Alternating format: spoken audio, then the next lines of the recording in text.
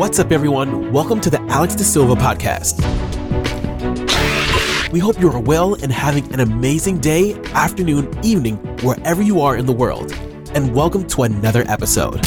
Remember to like, subscribe, and leave a comment on whatever platform you're listening. Now, let's get on with the show with your host, Alex Da Silva. Okay, so we are live. Welcome, everyone. It's always good to be here. Thank you so much for every single one of you who listen, who tunes in. Today, I have a wonderful guest, Lydia. She is also one of the survivors of Cauda equina syndrome, and someone I'm actually really looking forward to talking to today. How you doing, Lydia? Happy New Year. Welcome to the show. Thank you. And Happy New Year to you too. Good to have you on board. We were having a little conversation before we kicked off, and I was quite excited to hear your journey. As you know, mine is only begun last year, September, and this is something that has completely changed my life and every person I've spoken to, and no doubt yours will be very similar. This is very life-changing, and it's something that you can't ever expect, as I've, sort of discovered with this. And with that, I'm really interested to sort of understand, how did this come about with you? How long ago, and what happened? Well, we are one of fortunately a fairly rare group of people. We are 1 in 100,000 people with back pain, back symptoms, who sadly go on to develop Cauda equina. And I think that's one of the reasons why there is still some ignorance around the NHS, and myself included. I'm actually an advanced nurse practitioner, and I do see and treat people with back pain. And obviously Cauda equina is something that we're always on the alert for, and far more so now, having been a victim, I suppose, or sufferer of it myself. So when I was 49, I was very fit and active, had a long history of being very active, and I was doing a boot camp type exercise in a park with a group of other people on New Year's Eve, just over 7 years ago now. And I'd had a very slight niggle in one of my buttocks, just thinking I had maybe a slight tightness in a glute muscle there, but nothing in particular. Absolutely no back pain whatsoever.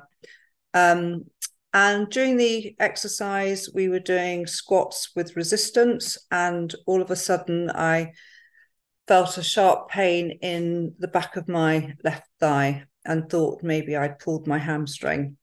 So I left the class, tried to bend down to pick up my rucksack that was on the floor, and felt that I couldn't pick it up, because if I bent that much, my hamstring, which is what I thought the problem was, would snap. Tried to run it off, didn't work, did a bit of stretching, didn't really help. Walked home, and during my walk home, which was very painful, my foot started to flip as I walked. I didn't seem to have much control over my left foot. The day went on, the pain in my leg got worse. It was a burning ache, is how I'd describe it. Contacted my various medical friends, who popped over, gave me prescriptions for all sorts of painkillers, because I thought at this stage, because the pain was increasing, that the hamstring, which I felt that I'd pulled, was now going into spasm. Tried some massage, didn't help, and gradually the pain got worse and worse. And it was now New Year's Eve, was supposed to go out, obviously had to cancel all of that, and found myself just bent over a stool in my lounge trying to deal with the pain, having taken everything from Oromorph to diazepam to cocodamol. I'd taken the lot, and the pain in my leg was excruciating. And it probably wasn't until about 3 o'clock in the morning on New Year's Eve that I suddenly realised that I hadn't actually been for a wee for hours, despite having been awake and drinking. I'd just been focusing on trying to deal with the pain. Hadn't wanted to go to A&E. New Year's Eve, carnage, thought that would be a nightmare. So at about 3 in the morning, I thought I need to go and have a wee because I hadn't had a wee since, I don't know, about 12 hours previously, probably. Tried to get up, found that I couldn't get up. I'd lost the use of my left leg at this stage. So crawled to the bathroom and was unable to have a wee, had no sensation of needing a wee at all. At which point I contacted my partner and said, look, we're going to have to go to A&E because I now actually think I might have something called cauda equina. It was only at that stage when I realised that I'd lost all bladder sensation and all ability to have a wee, that it occurred to me with my medical background that I might have cauda equina. And I think one of the reasons it didn't occur to me earlier is because throughout the whole of this process, I have had absolutely no back pain at all at that point. It was only the pain in my leg. So he kind of carried me to A&E. Fortunately, although it was quite busy, I think the obvious distress that I was in with the pain and the fact that I couldn't stand up, I couldn't walk, meant that I was seen very, very quickly. I was examined very quickly. The on-call neurologist immediately felt it was cauda equina. I had no anal tone when they examined me. I had a completely full bladder with no sensations. I was catheterized. And my the hospital then put the spinal unit down in Bristol on alert. And then we just had to wait for 9 o'clock for the MRI to be open. Had an emergency MRI that came through. Results went straight to Bristol. They were on standby, and then it was blue light down to Bristol and straight into theatre. And a bit like yourself, when I woke up, I had no pain, which was great, which was amazing because the pain had been pretty horrific. I think by the time I got to A&E, they were unable to give me any more analgesia because at that point I'd taken so much myself. I'd got pinpoint pupils, so and I was still in agony, and I couldn't even get on the bed because it was just too uncomfortable. And I remember being in the MRI and press the button because I just couldn't lie down for the scanning. And they said, oh, you've got to stay still. We've only done your neck. And I'm saying, why the hell have you done my neck? It's my bloody leg that's the problem. What are you doing up there? I can't do this. I can't lie here. But somehow I managed to, and they got the scans they needed and went straight into surgery. But I still had no use of my leg when I came out, and I still had no bladder or bowel function at that stage. Was in hospital for about 5 days, maybe a week, and then was discharged once physio had been and had made sure that with the combination of my leg in a splint and crutches, because I still had use of my right leg, which was fortunate, that I could sort of manage steps. And I only had 4 steps up to my flat at that time. So I was lucky that I could navigate that. And then the rehab journey started, really, which is absolutely key and critical to regaining as much function as is possible. And that first year to 2 years is the window of opportunity in which to try and regenerate and re-engage damaged nerves. I believe after 2 years, it's increasingly difficult. So I think the absolute takeaway from all of this for anybody is if you're near the beginning of your journey like you are, Alex, then absolutely do everything you can to maximize your rehab during this time. I definitely took my rehab as a full-time job. I couldn't work when I was still in a lot of pain actually with my leg. Although the pain immediately after surgery went, I then did have quite a lot of residual nerve damage. And unfortunately for me, I went on to re-herniate what was left of my disc a further 3 times. Wow. So I ended up going right back to the beginning. on 3 further occasions. So I had to start the whole process again, and each time. And then eventually, on the 5th occasion, they fused my spine. And that has been a game changer for me. It's taken away all the back pain that I then developed back pain afterwards, mainly to the facet joints. And we can talk about that a bit later. Yeah. Wow. And this is the thing that for me, I find so interesting as I'm speaking to people, is everybody's journey. Not one person is the same.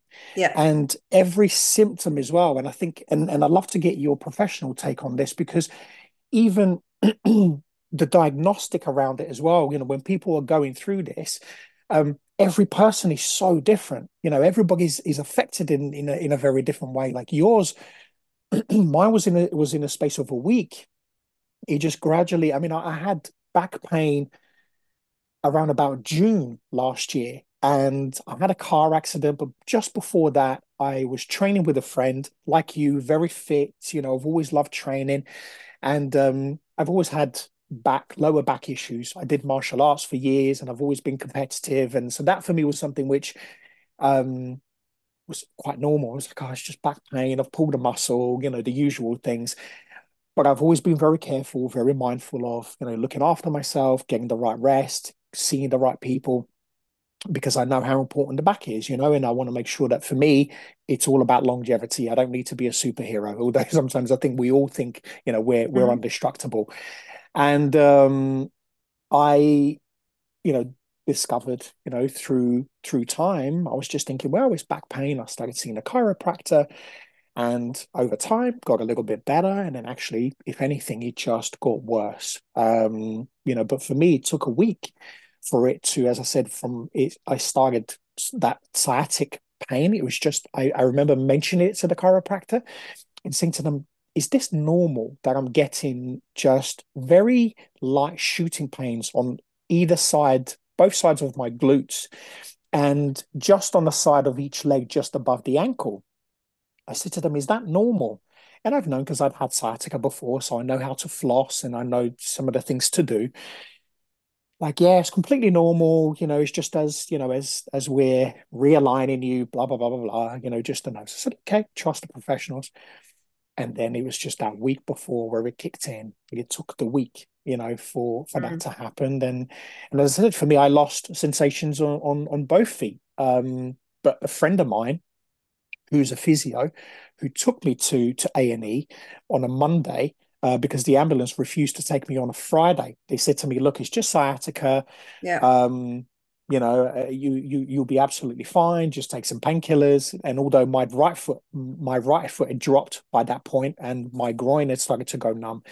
But by Monday, by the time I got to A&E, which from where I live to A&E is only a 10-minute car ride, my left foot had dropped. So by this point, both foot, I was unable to walk. So it is really fascinating, isn't it, how everybody's completely different, and that journey can just take, like with you, it seems like it was just 24 hours, and Yeah. that's it. He just grabbed you.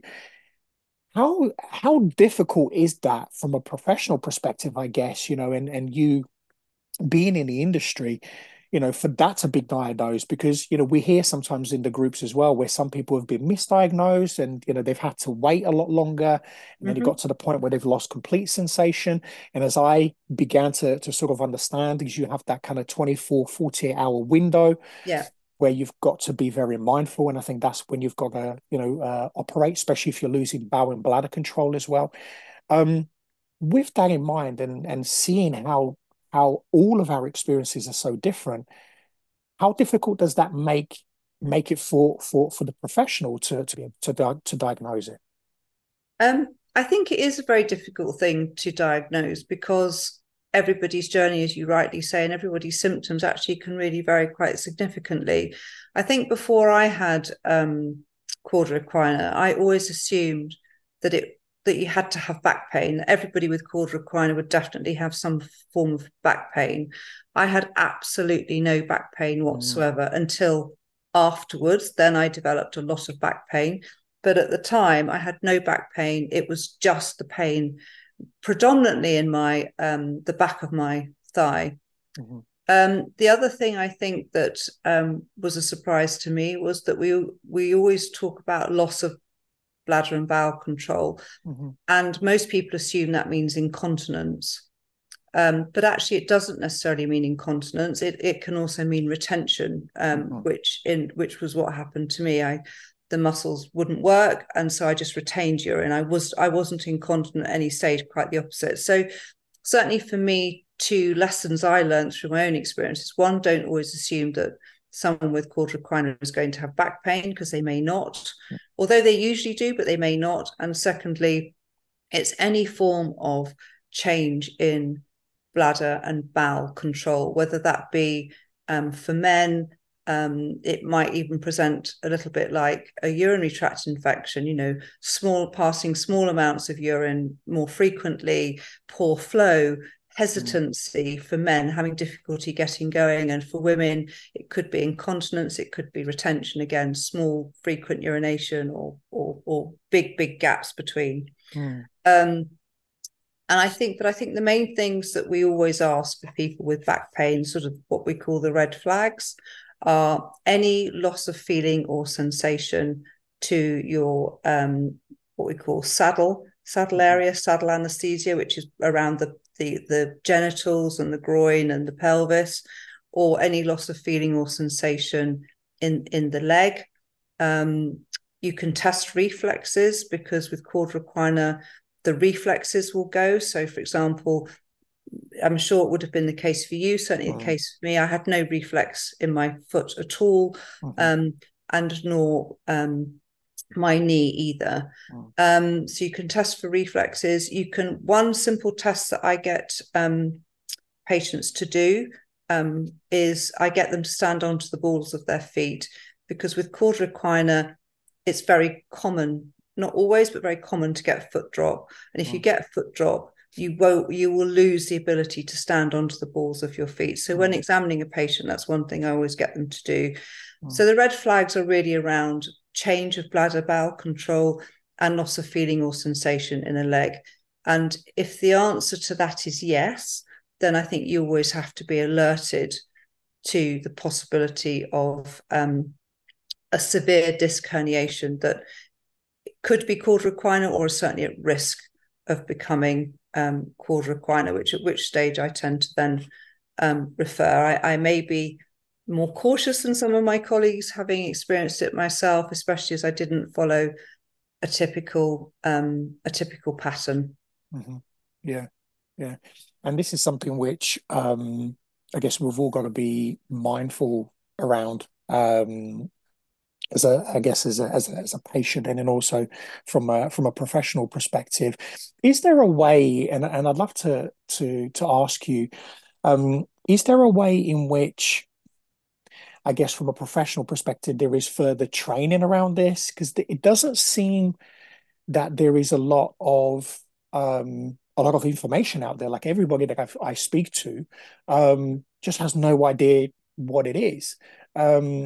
And from a professional perspective, how much, I know that I guess you get taught about it, but I guess it's not something which is, because it's very rare.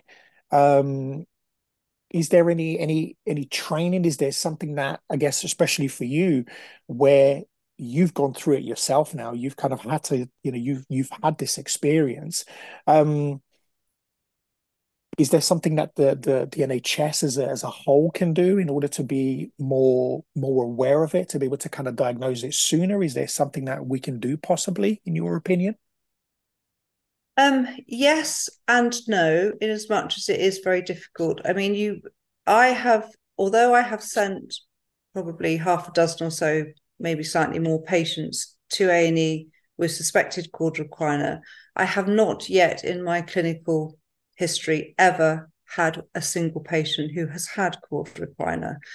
And to put it into perspective, I see 36 patients a day, and I've been doing this I've been working as an advanced nurse practitioner now for over 20 years. In the average course of a GP's lifetime, they are likely to come across clinical lifetime, that is, of working, bearing in mind that could be, 35, 40 years of clinical work, they're likely to see on average one patient. Wow. So it's very rare. That doesn't mean that's okay to miss it. That doesn't mean that we shouldn't put resources into it. But obviously, because the consequences of missing it are catastrophic to somebody, can be catastrophic to somebody's life. So I think, yes, training and awareness is always really important. And I would always advocate any patient that feels able to speak to their GP about volunteering themselves and their experience, to speak to in GP forums, because we do have forums, we do have meetings, clinical meetings on various subjects, through their neurologist or orthopedic surgeon, depending on who, spinal neurologist or orthopedics, depending on who did their surgery. Always, if you want to volunteer to speak to a group of clinicians, to share your stories and your experiences, to heighten awareness. I think for me locally, two things that I found invaluable in my road to recovery. The first was hydrotherapy. I think when I very first had NHS physio, which was arranged for as soon as I was discharged, it wasn't that easy to find a physio within our group of physios at our local hospital that had a special interest in spinal sort of physio. I think if you're lucky enough to have access to places like Stoke Mandeville or the Spinal Centre in Salisbury, then that's brilliant. Absolutely push for that if it's within your locality and take advantage. I live in the Cotswolds, and I'm not near a big centre. I did have my surgery in Bristol, but that's an hour away from me. So physio was arranged locally. So the physio was okay, but it wasn't really very specialist. So I pushed very hard to get referred for hydrotherapy. And hydrotherapy physio was absolutely the best thing for me, that helped me to eventually regain the use, more or less, of my left leg, because a bit like yourself, I'd been very fit and active. I was absolutely determined that this was not going to be the end of my story. This was not going to be my journey. I went through a process of grieving for my previous life and all the things I'd wanted to do, because the changes were huge. Was I going to be able to go back to work? Could I do my job? Was I going to be able to exercise again? And all of those things.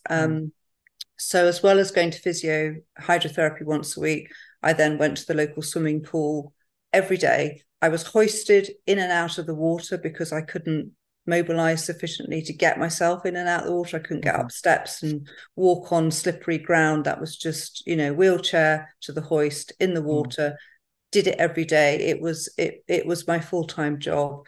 And I would see people at hydrotherapy who'd go every week, and they would expect improvement from just doing their exercises once a week. And it's like, and they weren't making progress. And it's like, well, you're not going to make progress. You have to work so hard at this if you really want the outcome, because your window for change and improvement is small. So maximize it and throw everything you can at it. So I've worked very hard with my local physiotherapists to campaign to get the post quad equina treatment pathway changed.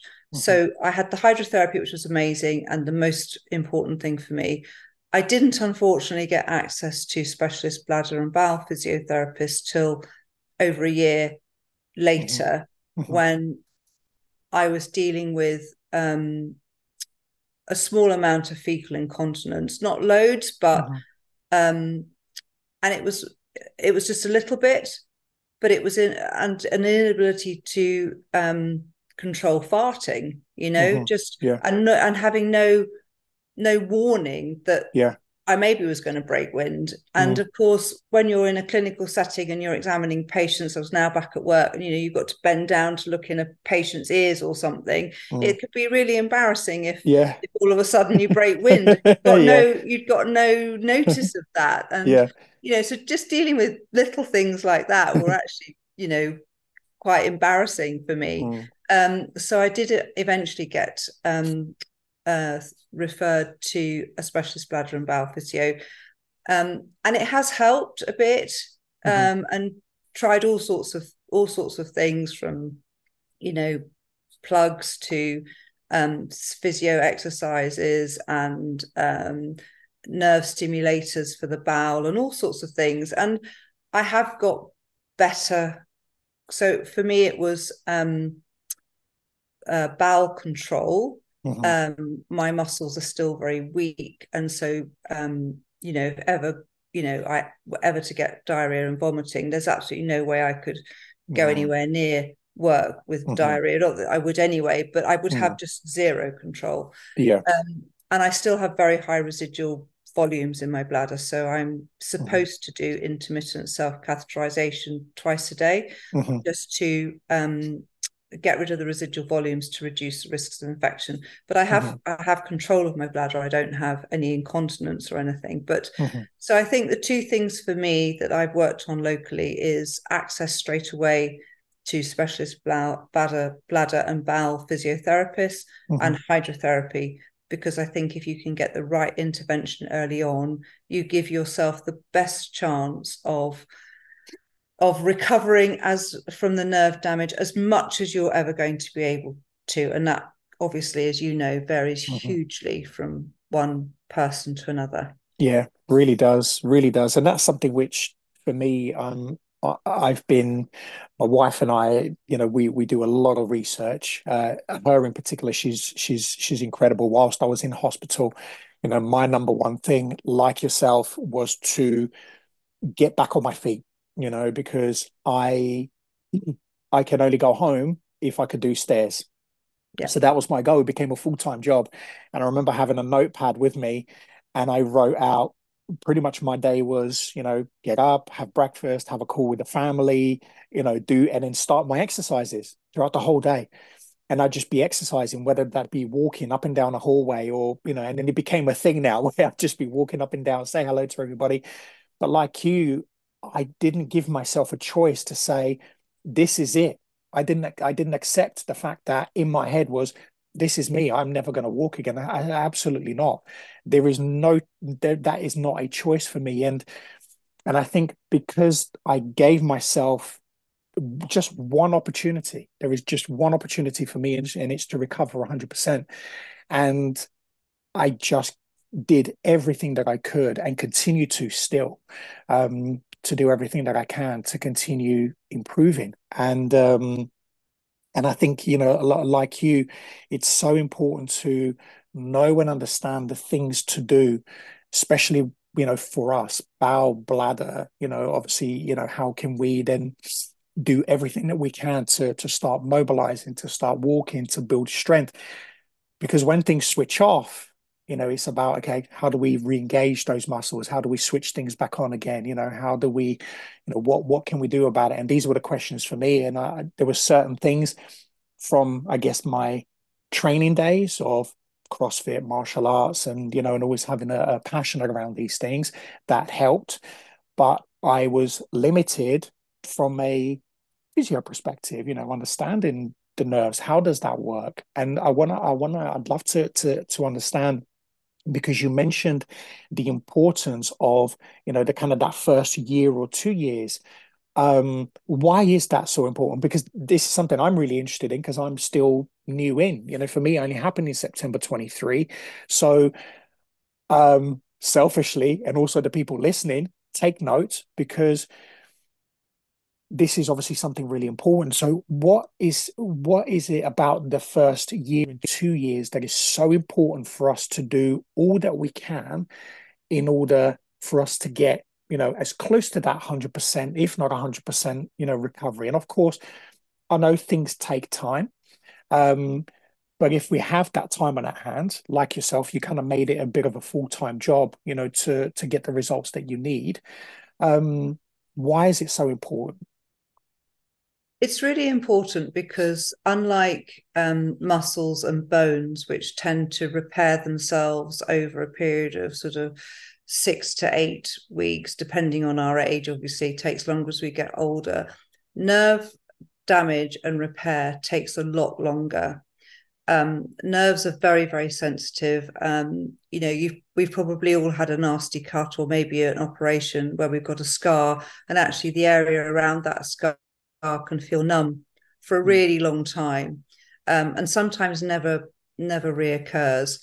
Now, even if so in cord recliner, the reason it becomes such an emergency is because the disc herniates to such an extent that it not just presses or touches the cord recliner nerves in the spinal cord, but it presses against them so hard that they start to lose their blood supply and they start to die, which is why the decompression is so important within 24 to 48 hours to restore that blood supply back to the nerves to try and prevent permanent damage. Because once you've cut off their blood supply for 48 hours, the chances of getting that nerve to recover are extremely low. So that's why surgery so quickly is important.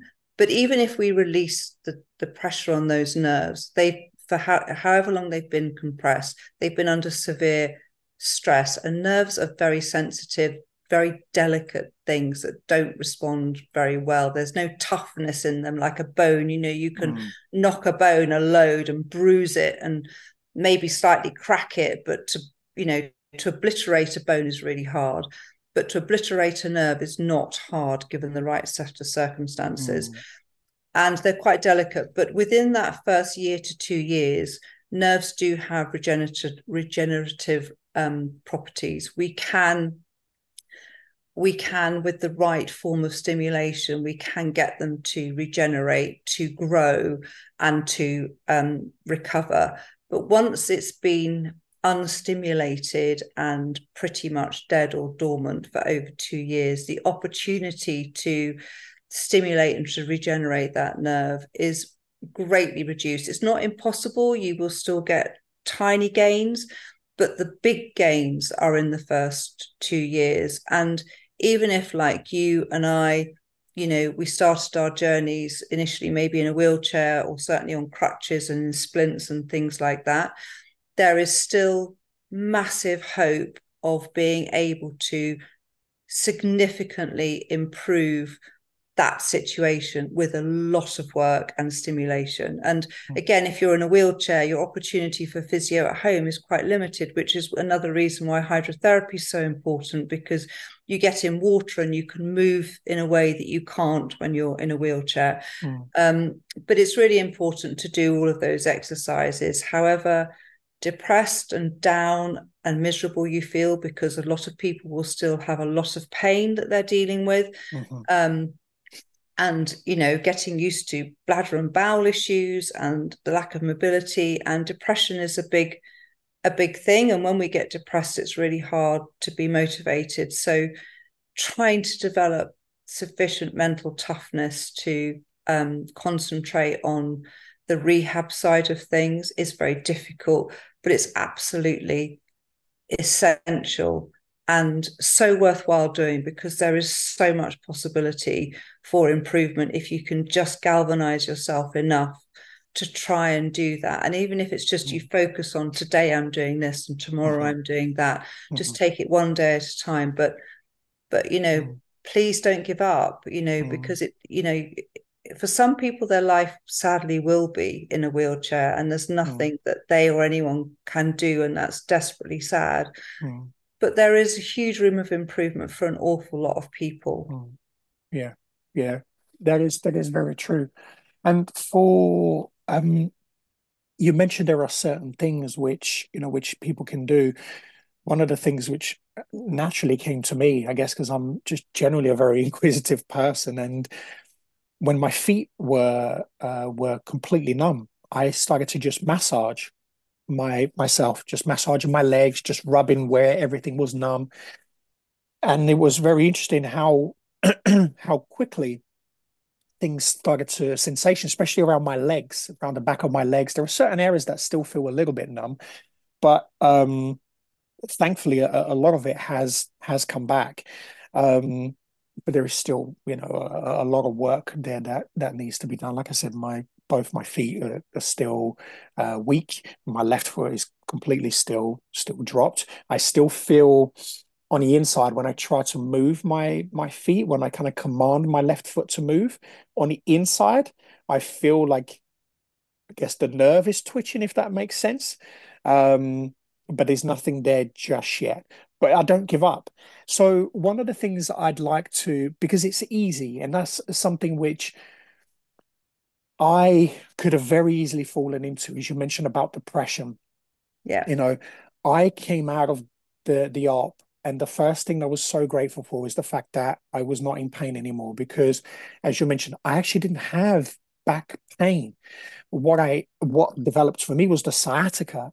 So Yeah. it was that nerve pain, but it was so excruciating that um, at one point, my wife knows me. I've always been a very strong person, um, very sort of determined, very kind, and she's never seen me so vulnerable and in a position where I was in so much agony and so much pain. I was in the bedroom and I was on the floor wailing. I was crying so much that at one point I thought I was going to pass out. So for me, coming out the other end and going, oh my God, I'm in no pain. That for me in itself, even now, like, it still makes me a little bit emotional because I was like, thank God. But I do, but this is where I sympathize with people who are in pain because we know what that can feel like. Um, but from a stimulus perspective, you mentioned there are things that people can do without kind of falling into the depression, which, as I said, is something that we can easily fall into. And I had that opportunity there when I woke up and went, oh my God, my legs have gone. Everything switched off. And Yeah. it's incredible when you wake up and, because of the weight training I did, my legs were pretty strong. I had very strong legs. So I wake up and I look down and I was like, oh my God, my legs have turned into twigs. What the hell has happened? And Yeah. then, you realize that when the muscles switch off, it's incredible how that just happens. Yeah. And that in And you itself, lose it so quickly. You can yeah. lose muscle mass and things very quickly. But from a stimulation point of view, any form of stimulation is good. So any form of exercise that the physio gives you, however tiny, even if it's just looking at your toes and trying to command them to move and sending those signals as a stimulation, massaging is really good. Getting a almost like a foam roller. Mhm, And also you can get those balls, which are rubber balls, which have got slight spikes on them. mhm, And you'll probably feel a real difference between putting them under your thigh or buttock on one side to another side, because on the side that's dead, you won't be able to tell the difference whether it's a tennis ball or a ball with spikes, because you just won't feel it. So mm, any form of external stimulation in terms of massage, foam rollers, hot, cold, mm, ice, heat, anything to stimulate nerves is good, mm, as well as much functional movement as you possibly can, whether that be just sitting on the sofa and trying to move your foot up and down, even if it's not really wiggling, just really concentrating on doing that every day. And just so that those nerves are getting those signals from the brain, even if they're not getting through today, mm, there'll be a day when hopefully they will. And if you're able to walking as much as you possibly can. mm. Yeah, no, and that's really interesting because that's how I started. Was exactly the same. Just kept looking at my feet and just said, "Come on, move, Yeah. wiggle, wiggle," and I do that every single day. I don't have anything else to do, And I No. think if there's something I'd say to people, I remember bringing my laptop with me to the hostel, thinking, "Oh, I'm going to work," and like I've got no business doing anything. I'm. This is the last thing I want to focus on is getting stressed about working or doing anything, and I dedicated that time. Still now this year, I'm ready now to start doing a little bit of work. But my main focus still is recovery. is getting better, getting stronger, and really, really focusing. Um, Talk to me about your recovery journey, because I know you sort of touched on it and you did the hydro. How long was it for you? Because again, one of the things which I'm learning more and more about, and this is just, interest, and obviously for the listeners as well, there is not really a timeline with this. This is something which I was a little bit disappointed and frustrated with my consultant when he came and stood at the end of my bed and said to me, "You'll be home by Friday." This is on a Wednesday, and he said, "Right, you're going to be home by Friday.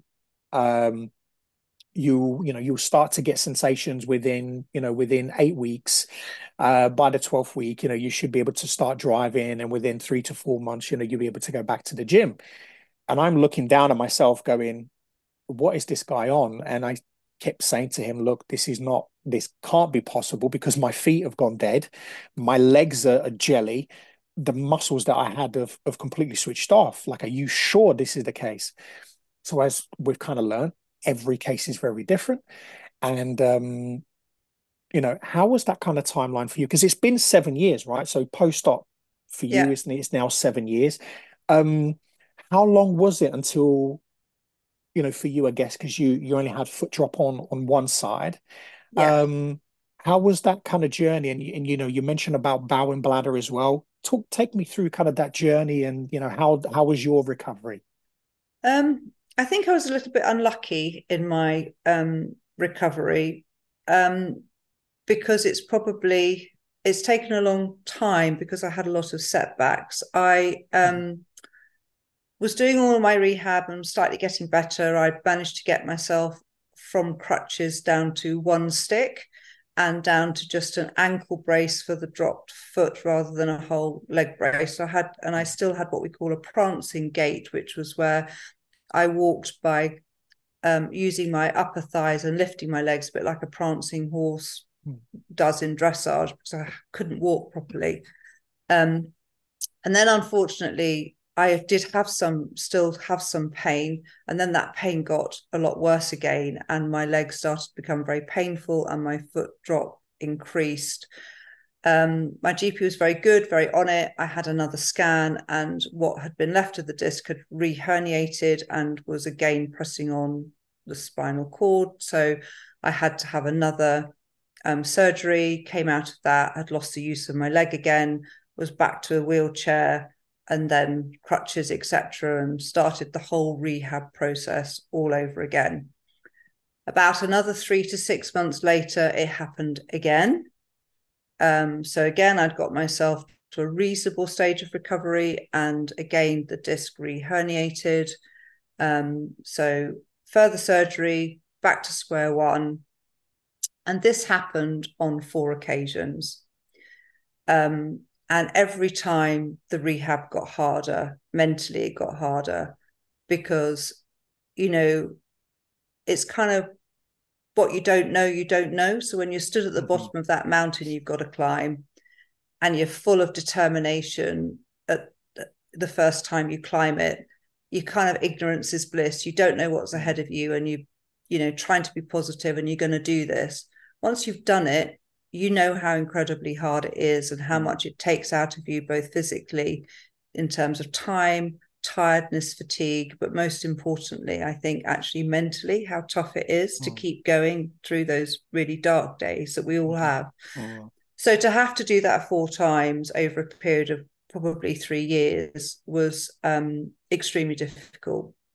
Um, Eventually, they fused my L5S1, Mhm. and fortunately, since that, which would now be 4 years ago, I haven't had a recurrence of any problem. In between all of that, I had excruciating facet joint pain, Mhm. which was extremely painful. So I had a procedure called rhizolysis Mhm. or rhizolysis, which is where they go into the facet joint and they burn the nerve that causes the pain. So they destroy it. Um, it can grow back. So rhizolysis may only last 2 years. Mhm. Um, but it can last 5 years, or for sometimes it can last a lifetime. Because I'm in my mid 50s now, I'm hoping the fact my nerves won't be quite so great as regenerating. So I'm really hoping that particular nerve doesn't grow back, Yeah. because the facet joint pain I got afterwards was extremely, extremely painful. I also, in between in that journey, got something called discitis, which is an infection within the disc. So I was in hospital for 3 months on IV antibiotics to treat that. So haven't had a particularly easy journey. Except that I only had one leg that was affected. So I think since the fusion, which for me was a game changer, it's completely got rid of any back pain I had. I still have some residual sciatic pain in my left leg, I think, from the nerve damage, and I think I will always have that. I only take amitriptyline at night for that, because I believe that if you can sleep well and then you can deal with pain during the day. I have things like a sit-stand desk at work, so I stand for some of the time, I sit, I vary my position, and all of these little things really help. So once I had the fusion and I didn't have any further problems, I think my rehab took probably about another year after that in terms of my leg strength. And about 3 years ago, I started doing a bit of running again. Not that I would tell my surgeon. Now, I have a very ungainly style of running because I still have some foot drop. And as I get tired, that foot drop increases. Right. And whenever I had MRI scans, you could see the muscle wastage in the left side compared to the right. I'm now training for the London Marathon. And I'm using a personal trainer once a week who is working specifically and only on strengthening my left leg.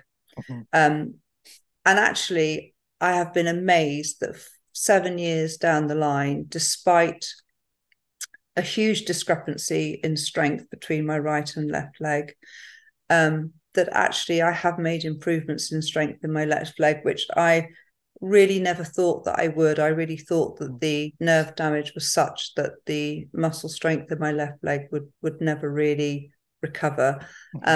It may not be as strong as my right, but hey, we've all got one-sided dominant strength. But I have been amazed at how much working on functional strength in the gym with a personal trainer has improved the strength in my left leg, so I'm hoping I get to the I get to the start line in April, and B, I then get to the finish line. But and in terms of bladder and bowel function, I think, as I touched on before, I do intermittent self-catheterization twice a day just to get rid of residual volumes.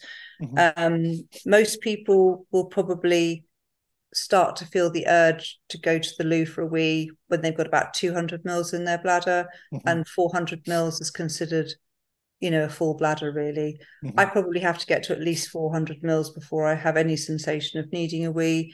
And I can certainly hold up to 650 without a problem. So I probably have a very much stretched bladder now, just because of the lack of sensation, which means it probably fills more than it should do, which is why the self-catheterization is important, so that I don't have a reservoir of stale urine for long periods of time, which set up infection. So I haven't made anything like as much progress with bladder and bowel issues over the 7 years as I have with leg function and strength. I think that's partly because I didn't get access to specialist bladder and bowel physiotherapy till well over a year into my journey, and then I had kept getting recurrent problems, which I don't think helped. So for me, improvement in bladder and bowel function hasn't been great. The progress there has been far less, but the improvement in my mobility and leg strength and being able to walk and now run has been huge. That's amazing. And do you, for your left foot, do you still wear the ankle splint, or are you now in a position where you're strong enough to run without? I don't wear it. Hmm.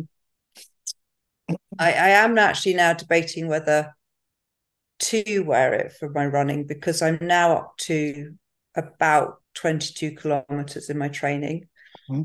and the foot drop is becoming really quite noticeable. And the Hmm. problem with that is that because I'm now having to be very conscious about lifting my left leg so that Hmm. I don't trip, Hmm. um, I'm actually starting to get some hip and knee pain on the right side, which I Right. think is carrying Hmm. my left leg. Hmm. So I am actually seeing a physio next week about Hmm. whether or not I should go, I should start running with the splint on Hmm. in order to protect against the foot drop. So Yeah. it's not an easy journey by any stretch of the imagination. I Hmm. really hope that I do get to be able to do the amount of kilometers needed for the London Marathon. Hmm. I'm more than okay with if I only run halfway and have to walk the Hmm. final half, Hmm. then I'm okay with that. Yeah. Um, but yeah, foot drop when I get fatigue with running is an issue. And like I say, I don't have a normal running style by any Yeah. stretch of the imagination. But just the fact that, you're doing it, that in itself is incredible, and Thank you. and then what an achievement to be able to train, excuse me, to be able to train for something like that as well, because the London Marathon is, it's an achievement, to be able to do something like that. And especially after going through what you've been through as well, and not just the quarter requirement, having to repeat issues that you've had with your spine, and Yeah, and all the other complications as well. I think it's, to me, it just goes to show that the determination, your strength in mind, body, just to be able to just not give up, which I think, that's such an important, but also as well a very encouraging message for a lot of people, because as we mentioned, this is something which is so unpredictable, because 1 minute, your everything feels great. Just before Christmas, I think it was about 2-3 days before Christmas, as you know, bowel and bladder for us is something which, is a bit of an issue. And yeah, every now and then, even just before we got started, it's like, oh, I'm so sorry. I really need to go. And when you need to go, you need to go. yeah, And I went, and the kids are talking to me, and we're just chatting away. And I was like, okay, cool, done. Went to just bend forward to pick up because I'm having to wear a pad at the moment, because I'm still, things leak sometimes with the bladder. Bowel seems to be okay as well, but I went to just pick up my pants and, and shorts, and all of a sudden I pulled my back. And I was like, oh my God. And my wife then came running in. She's like, are you okay? And I said, yeah, I think I've just pulled a muscle on my back. Obviously, panic sets in slightly, yeah, because I've never been through this before. This is something which is not usual. So I phoned the GP, doctor phones, had a conversation with him, explained where everything is. And he said, look, I'm looking at your MRI scan, because I demanded a post MRI scan, okay, because whilst I was at the hospital, and we were very fortunate that my wife's a psychotherapist, and one of her clients, um, his mum and dad are both in the professional field as well. He's a surgeon in the field. So he's kind of done quarter equina surgeries before.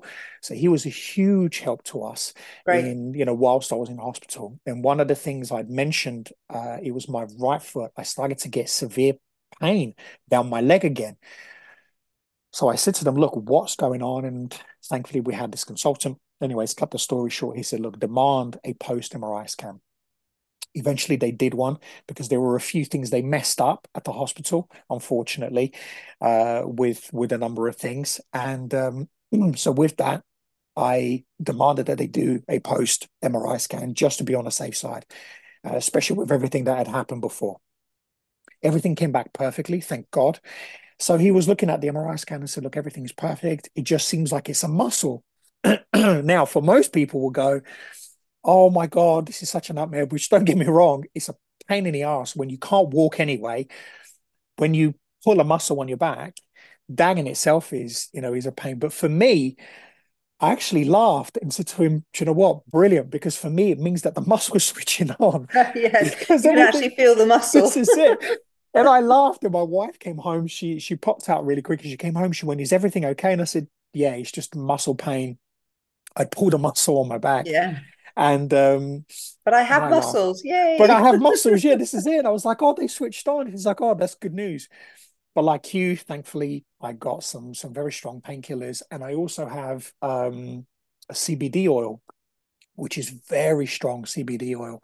And if there's one thing I recommend to anybody with nerve pain, because one of the things I started to get as well is as I'm demanding, my feet to wake up on my left Mm, foot, just that as this was happening with my back, my left foot at the top of my left foot on just by the pinky, I started to get this shooting nerve pain at the top of my foot, and it started one evening whilst I was asleep, and I got up at like 3:30 in the morning, and then literally could not go back to sleep.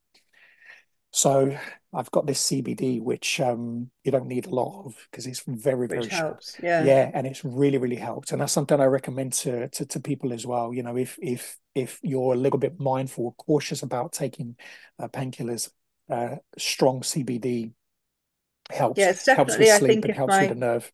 if my nerve pain became severe again, hopefully, it's at a level, it's there. And when Hmm. I'm tired I mean, I'm going to be flying long haul Hmm. next month. So actually, I'm speaking to my GP this afternoon. I will ask for a sleeping tablet just Hmm. for the flight Hmm. because I've done that before because I cannot sit on a Yeah. long haul Mm. flight for the duration because the pain just builds up in my leg and becomes Yeah. unbearable. I can't Mm. sit for long periods of time. Yeah. And with the running, I have to be careful of blisters on my left foot because I still have numbness there. But I Hmm. think one of the biggest issues for me with running has been bowel control. Right. Runners anyway can get what they call runner's trots. So Yeah. um, Yeah. for me, it's a real issue, and I've tried all sorts of things, to try and minimise the occurrence or occurrences of accidents which Hmm. have happened. Hmm. Um, and I've now worked out that if I use a suppository to empty everything out the day before, Hmm. then I'm okay. So I've Yeah. managed to work out what worked. No point doing it that day because then unfortunately you get Yeah. residual accidents. So if you do it the Hmm. day before, certainly for me, that Hmm. has been the answer Yeah. to then manage the running without those problems. Yeah. Yeah, there's so many things that you have to do as a workaround, unfortunately, but there are Yeah. works around it. And I kind of want to say to people that for those really unfortunate people who are in a wheelchair, and I feel desperately sad for them that they are, I don't want them to think that that's because they didn't work hard enough at their rehab, or that there's anything that they didn't do or could have done that would have made a difference, because I'm absolutely certain that for a few people there was absolutely nothing that could have changed Mm. that really tragic outcome. I just want to try and encourage people that do have some degree of mobility that you and I both had in terms of being Mm. on splints and crutches and things, that actually for those people um, there is a huge amount of progress that's possible. And there may well Mm. be for some people in wheelchairs too. I just Mm. don't want people who are in wheelchairs 4 or 5 years later to think that it's because somehow or another they didn't work hard enough at their rehab, because for Mm. some people that absolutely isn't the case, and Yeah. there's nothing that could have been done. Mm. But I think they are the minority. Yeah. Sadly they are the minority, and in a way thank goodness, because it would be awful for Yeah. too many people to end up like that. And Mm. my heart absolutely goes out to the people in those tragic circumstances. But Yeah. for an awful lot of us, there is an awful lot that we can do to Mm. really improve our quality of life long term. Yeah. Yeah, definitely. And I think this is the thing. It's important for people to understand that, because it is very easy to lose hope, right? And there's been Yeah. times, even for me, just waking up in the morning, and I dream of walking with my children and running. And there's been so many times where I've had dreams where I've woken up and I'm so happy. And then all of a sudden you know, I've been having to wear like these foot um like these little beauties. Yeah. I don't need to wear them anymore, thank God. But they're just casts for those who are listening, that they cast your feet so they kind of stay at upright position. And recently, my physio said to me, "Look, you don't need to wear them anymore now because you're walking every day. You're going to the gym, and I'm doing my stretches. These aren't necessary." But I feel for people because, it is easy even for me. Sometimes I wake up and I'm like, I gotta get on the crutches. This morning my legs were heavy. Yeah. I completely misread or completely forgot that I had a physio session. So I went to the gym, actually did my first proper leg session. Nothing kind of major, but I just did a little bit more work than I could, because now I have the ankle bracelets or the ankle splints. I can actually do more things as a complete leg workout, which has been helping, and it's been helping with me standing, walking, mobility, everything. So I thought, oh, let me go and do that. Got home, got in a shower. We were just about to leave to go take the kids to the cinema. There's a knock at the door, and it's my physio.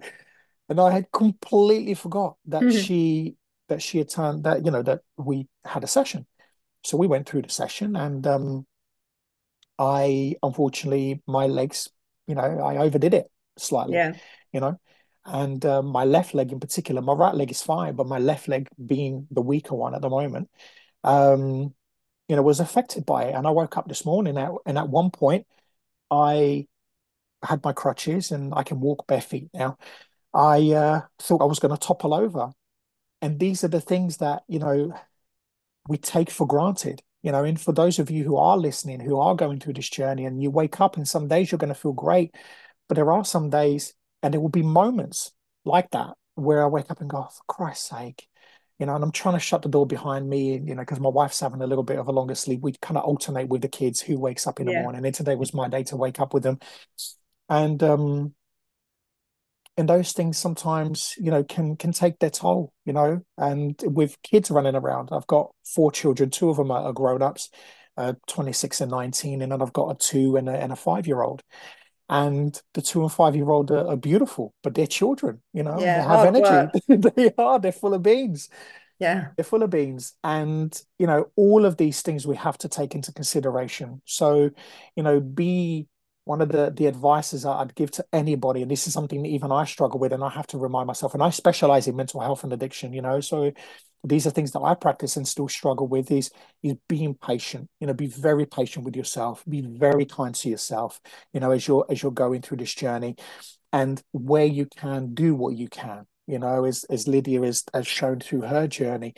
Just do one little bit at a time, even it is for the first part of your morning. I used to, I shared my workouts and things that I was doing, and I purely just shared because I don't really know what I was going through. I don't really know what I got myself into, and I didn't really know how this was going to pan out. So I wanted to sort of share things with people in the groups, that we're in, particularly for guidance. Is this okay? Am I doing the right things? Yeah. And also, this is what I'm doing, guys. Is it working for you? As a community, is this of benefits? And which is why I wanted to start to do this as well, to reach a sort of a further audience. And I Any think that's really worthwhile because there really isn't, once you get discharged from physio, which you're not there yet, but after about 6 months or so, I think I was discharged from physio and they said to me, you'll never drive a manual car again. You'll have to get an automatic, which I did. Mm. You won't be able to go back to work. And definitely when I went to OT to go back to work, they said, had I worked on a ward, I probably wouldn't have been able to go back to work because I wouldn't have been able to respond to a cardiac arrest and lift patients. Not that you're kind of supposed to lift, but in an emergency. So, Mhm. but I think you can definitely prove these people wrong. But it is a journey. It is hard work, and once certain things like that have finished, you are kind of on your own to find your way as best you can through the rest of it. And I suppose you've got 2 years to work really hard. I mean, there's still opportunity for improvement after that, as I have seen myself by being in the gym 7 years later, which has really surprised me. But the biggest gains will be in those 2 years. So maximize that, tap into everything you can, every resource you can. Your podcasts are an amazing thing to do to help get information and hope out there, because we are a very scattered, small community with very different experiences, very different resources, and we only really have each other for longer term support and help to hopefully get more people. I mean, you've made amazing progress in the Thank 3 you. months since your injury. You've made really good strides, and that is a lot of that is going to have been down to you and the effort that you've put in and the dedication that you've put in to it. So I think there's every reason for people to be hopeful and be positively encouraged that their efforts, however futile they may seem, with their bloody foot still not moving 2 months later, you will get there. And if you just persevere, it definitely will help. Yeah, yeah, absolutely. And one of the things I'd love to get your take on, because as we know, and we've touched on this a number of times, this journey is so up and down, so diverse, and it's an ongoing journey. Um, what if anything, what do you do, or what have you done to help you with that mindset? Because one of the things that has helped me was, or is, the mindset, is that mindset of, I'm going to do this. I'm gonna do this. I mean, I'm gonna recover. I'm gonna do everything in my power, to get to where I want to be, and just even through those tough times, and there's been times where I've cried to my wife a number of times, and there's been times when I thought, man, like, this sucks. This is shit. And I don't know if you've had a fall. I've had a number of just little slips. Thank God, nothing major. And there'd been times when I've laughed about it, and there's been times when it really scared me, because he just caught me out of the blue. What is it that you've kind of put into practice that people can take away, that has helped you around your mindset, and to kind of get and achieve, to run a marathon, just to train for one when you're just fully healthy, is something that takes a lot of strong mindset to do. To go through your journey and to be where you are right now, what are the things that you've done? Um, I guess it's different for everybody. I consider myself very lucky in that I came from a sporting background. In my youth, I swam for Great Britain, so I know what discipline and training is. I know how hard it is, and I know that I can survive it, and that I hate swimming. I did it as part of my rehab, but it's the only swimming I've done since I left competitive swimming 35, 40 years ago now. And I did it as part of my rehab because I know the benefits of it, but I hated every minute of it. And I was very fit doing other forms of exercise before. And I suppose, and I can honestly say, New Year's Eve 7 years ago was a beautifully sunny, cold, crisp day. I was in the park doing British military fitness, clearly had a totally rubbish squatting technique, because I think it's my poor technique that led to my injury. So I would say to anyone, if you're going to do things like squats and lunges, for God's sake, make sure that you know how to do them properly, because I'm absolutely convinced that my poor technique is because it went during squats, was my technique. And I think it's just a determination that, I was loving life. I was in a great place. And all of a sudden, I lost that overnight. And, I was really low for a while and found it incredibly difficult that, you know, I was in a great place. And all of a sudden, I was having to deal with not being able to do anything and bladder and bowel problems, which are not very sexy. When you've not been divorced very long and you're trying to find new relationships, it's not a great place to be. So I think it was just, I almost felt I had no choice. I almost felt that I was not prepared to accept a life that I didn't want to live. And so I had to do this for my own ability to survive the next, what I hope will be 30, 40 years of my life with any form of quality. And yeah, I had really down days. And yes, I got very angry and very upset at times and would cry for the loss of the life that I had and I thought I was going to have, and having to come to terms with that change, but making a decision that I was going to do my very best to ensure that that change was a positive one. And I can honestly say 7 years later, I'm back to where I was 7 years ago mentally. It's taken a long time. I'm not, I'm clearly not running in the way that I'd like to. I have issues with my leg. I have issues with my bowels with running, all things that I probably wouldn't have had. But I'd have had other issues in life, right? It's full of ups and downs. Life is never, it's never, an upward trajectory. It's always up and down. So I suppose it's just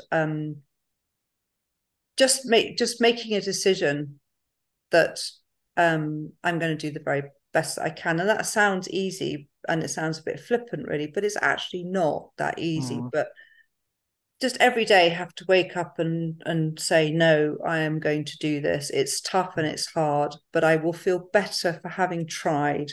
If I try and fail, at least I can live with myself knowing that I've tried. Yeah. And that's perfectly said, because there's nothing worse than living with regret or dying with regret, which I think in the work that I do is, something that we see a lot, people that really face those moments of regret and, wish that they could have done things differently.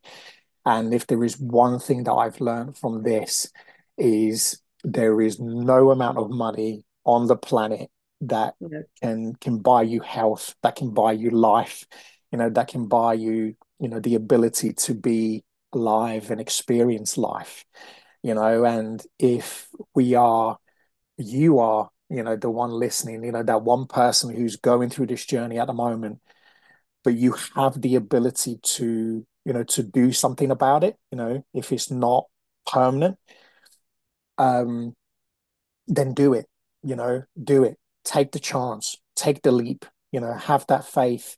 And as Lydia says, and I'll second that, one of the things that I do is I just keep it in the day.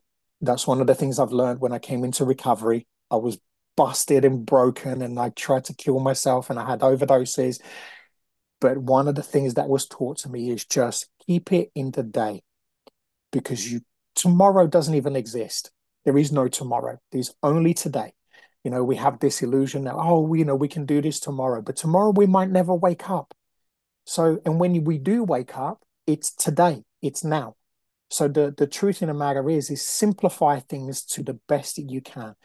And that has helped me massively, really has helped me. And when I'm struggling through something, I can deal with that struggle in the now, and by being able to do that has allowed me to just not only deal with things a little bit more efficiently, but actually get to know myself a little bit more. You talked about, grieving that old person, the person who was before this happened. And the same thing happened with me. I went through this grieving process, and that's why I understand it to be. It's a grieving process. Yeah. And in the work that I do, we call it, it's the death of the old, the death of the old us. And this is the rebirth of a new version of us. So there is an opportunity here as well, for us to rebirth, to create something new, to create a new chapter.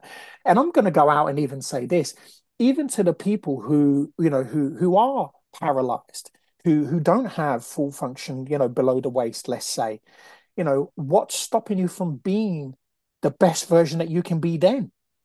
You know, because and we've seen, I certainly have seen people who have lost their limbs, who have lost their legs and their arms, and and they're public speakers, and not to say that this is going to happen to all of us, but what I am saying is, so long as we have the breath in our bodies that we can get up every single day, there is an opportunity for us to do something different. And I truly believe in my heart that, these things happen to us for a reason, and it gives us an opportunity to find something that, that we haven't found in ourselves before. And when we allow ourselves to do that, we can teach and possibly even help other people, in their journeys as well. Yeah, I would certainly agree with that. I mean, look at all those Paralympians out there. They all, well, not all, but the vast majority probably had fully functioning limbs at one point, and through illness or accident, their lives changed. And that's not to say everyone can be a Paralympian, but it just No. highlights the fact that, even if you are very sadly paralyzed from the waist down, there are still directions in life that you could consider taking that perhaps you'd never have considered before, that can give fulfillment and meaning to what you do. Yeah, absolutely. And that's one of the things that I encourage anybody, really go within. That's one of the things that I've learned from this journey, and which is why I asked you about, kind of the mindset, because that's something I work with a lot. And I've had to, with having no clients now, I've had to really work on myself. And one of the things I've always prided myself in was only teaching people things that I've done myself, and if there is one thing this journey has taught me, is to further go within, and to really, and I invite anybody who's going through, through this journey, because mentally, this is the number one thing we need to overcome first, because I believe, and I've seen it, myself, and I've had to really, I've been placed in this journey. So, the only work I can do is on myself. And one of the things that I'd invite anybody to do, if you're struggling at the moment, is just go within, and really connect with who you are as a person. The mystery of life is that we don't get given a manual for life. We don't get given a manual for this. There is no, as Lydia said, life is not a straight line. There is ups and downs. But these ups and downs, as I have discovered, when we go through these downs, the only way is you're going to hit a bottom, and then there's only up, you know. But by going into these bottoms, if you can go within and truly find out what you're made of and understand is where, because in life there's only two choices, positive or negative. There's nothing really in between, when we kind of look at it. And if you can make a decision or a choice and kind of understand, okay, I don't want to live like this. I want to have some quality of life, whatever that may look like for you, and if you can go within and discover, one of the things I'm discovering right now is, what's the one thing that's going to make you happy? Because you can have the worst day, but the solution out of that is you want to feel a little bit happy. Like today I woke up, I felt a little bit wobbly, and I sat down. What's the first thing I want to do? Is I just want to give my kids a hug, because that always makes me feel happy. So I wobbled my way to the sofa, gave them both a hug. They wanted to watch kids' TV, and I was good. That made me happy. And I'm starting to discover that when we go through these tough times, there is always a bright light at the end of that tunnel. Where generally what that tends to be is a little bit of happiness, even if it's a glimpse or a glimmer. Is it picking up the phone? Is it texting somebody? Is it reading something that's going to make you feel positive? And, that for me has always been, I found that has given me a little bit of a charge, a little bit of energy. And, Lydia, when you're going through or when you've gone through some of these tough times, Oh, that'll be back. how is it, how is that? Sorry. That's okay. Okay. Thank you.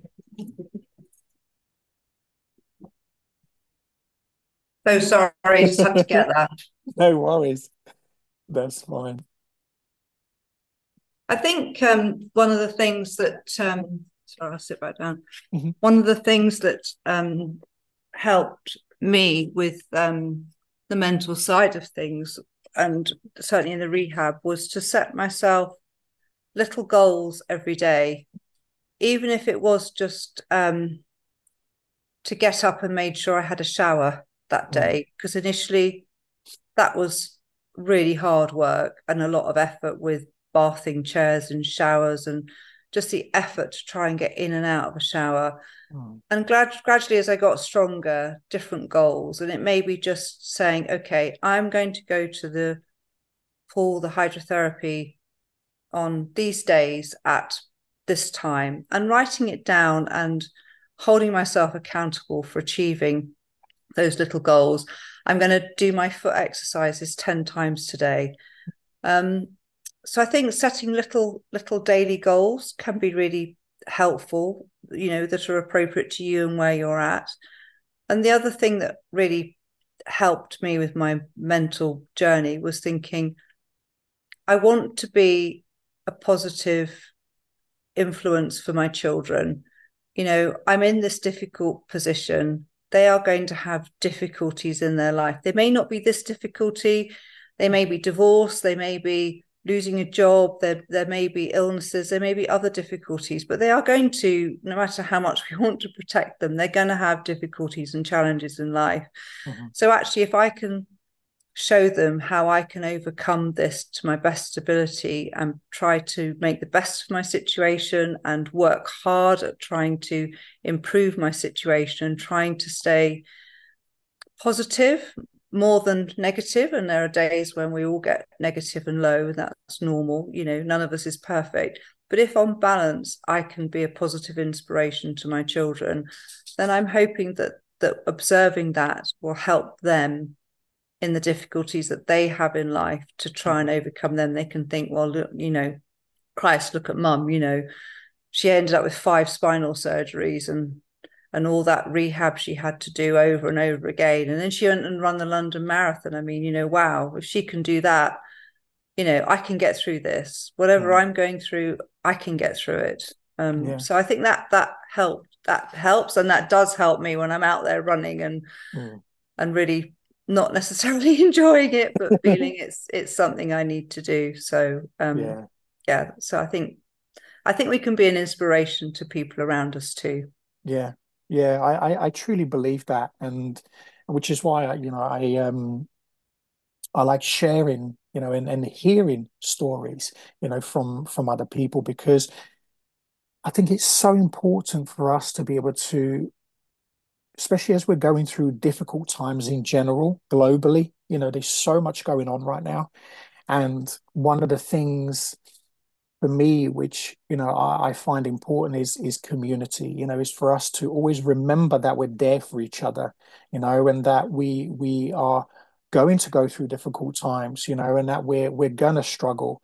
But there is that solution, and often that could be, a hug from a child, a hug from a parent, a hug from a friend, a text, a phone call, something, just reaching out, asking for help, and just remembering that you're not on your own.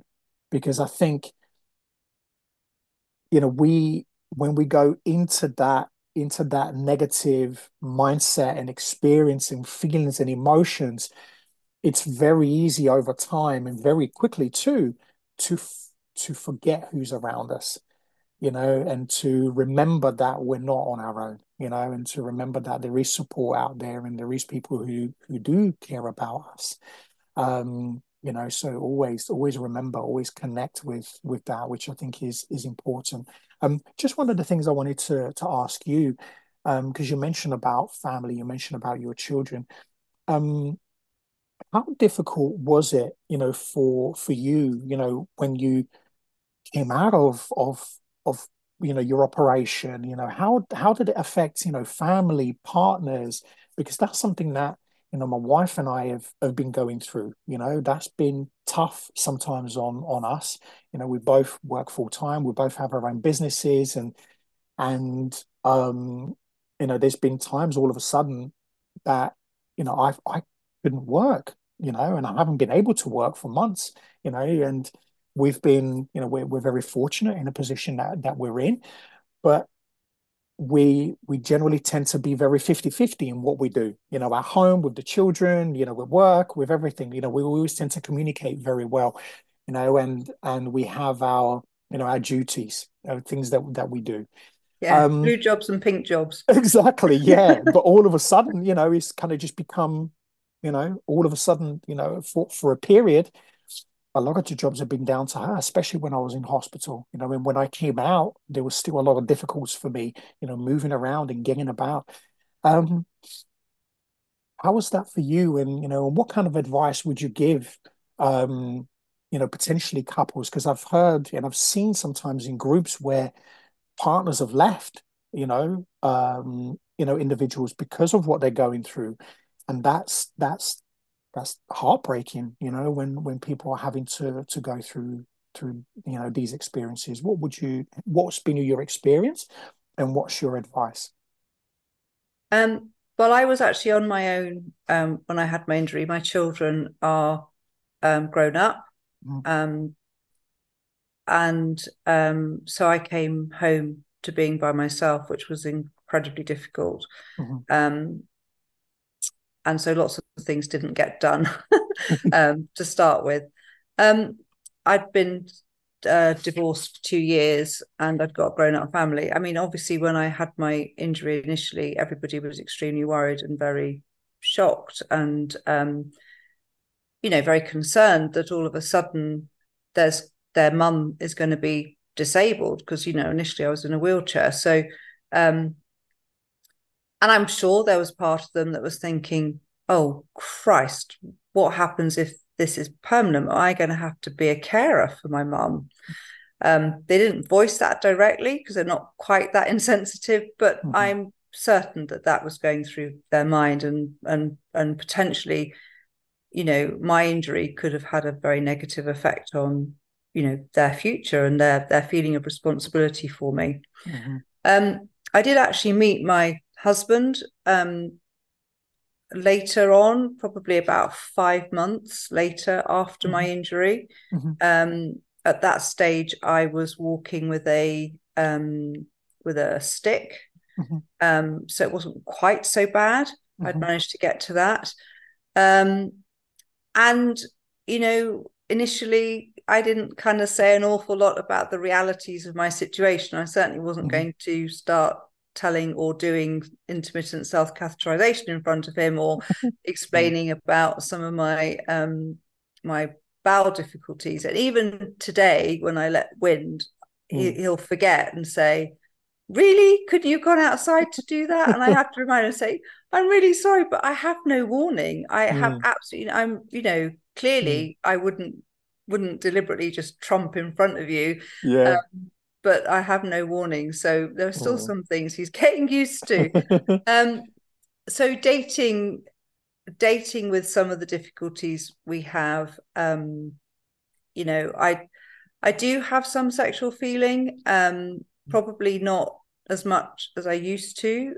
I consider myself very lucky being a female, that, I don't have to worry about erectile dysfunction. And that even though sex may not be for me what it once was, from my partner's point of view, it doesn't affect his pleasure or enjoyment necessarily.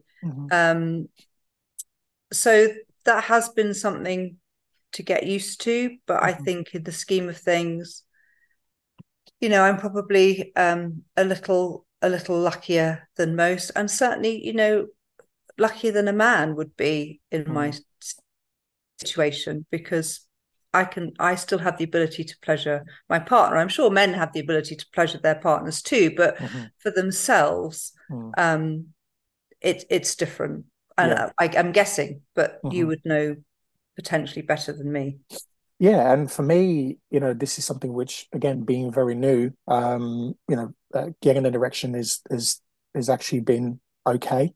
Good. And it's recently that we've managed to sort of connect and and have a sexual experience. And I said to my wife, "Wow, this is very different because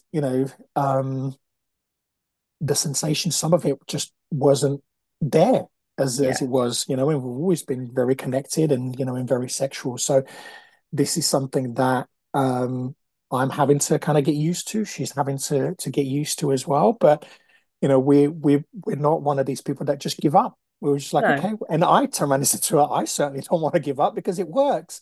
Yeah, it For me, it's works. just a sensation. And you can get improvement in that feeling too. I can honestly say that that that side of things has very much improved over the years. I didn't lose it completely.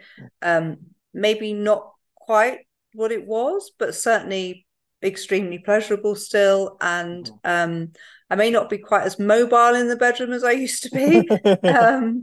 But it certainly hasn't prevented me from going, from a sexual point of view, it hasn't prevented me from going on, meeting a new partner, and having a very healthy sex life.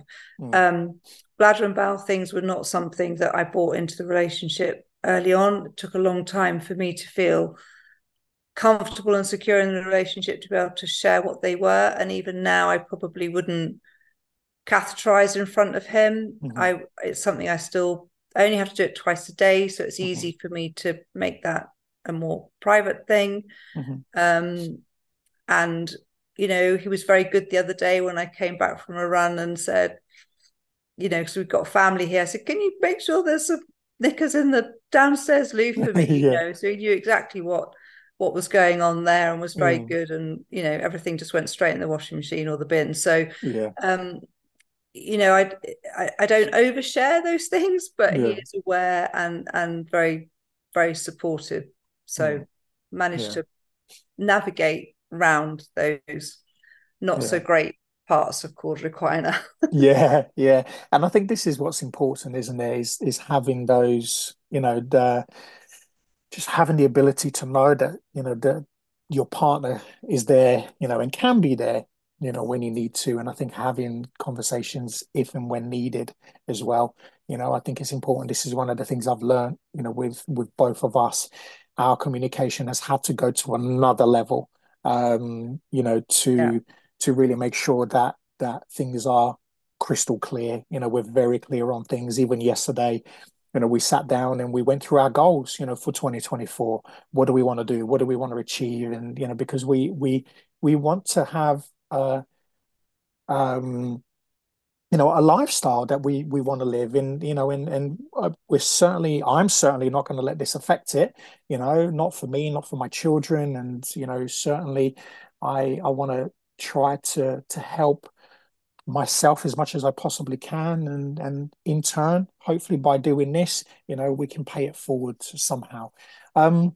Any final thoughts, advice, just kind of any final thoughts from you, Lydia? No, I think we've covered most things. I don't think there's much left to say other than please try and get hydrotherapy as soon as you can. I think it's really important. If you have bladder and bowel problems, please try and get access to a specialist physio in that area, and do talk about these things. And it's okay to, even if you're not in a wheelchair, it's okay to still grieve the life you don't have. Yes, I'm fortunate that I've made a recovery, but that doesn't mean it's been easy, and that doesn't mean there haven't been losses and things along the way. And it's okay, even if you're not in a wheelchair, it's okay to feel bad about the things that you've lost, even though obviously there are people worse off than us. I think it's important to talk and get the help that you need, for that, and the support, and just try and be strong and tough and work really hard, especially in those first 2 years, and don't give up hope, because there is lots of room for improvement. Yeah, that's it. And I think it's important, I think, to just be kind to yourself, Yeah. take time in what you're doing. And there is always a way, even through the difficult times, and stay connected. So yeah, listen, guys, as always, thank you so much for listening. Lydia, thank you so much for coming on. Pleasure. Best of luck with the marathon. Thank you. I'm I going to definitely need want to it. catch I'll up let you with know you. how I get on. Yeah, let's do a second episode, because I would love to really get you to talk about that, because what an achievement. And I'm honestly, Well, I think, honestly, I think the hardest thing is getting to the start line. The next 3 months are going to be really tough. It's tough for anybody. yeah, I'll be 57 when I run it.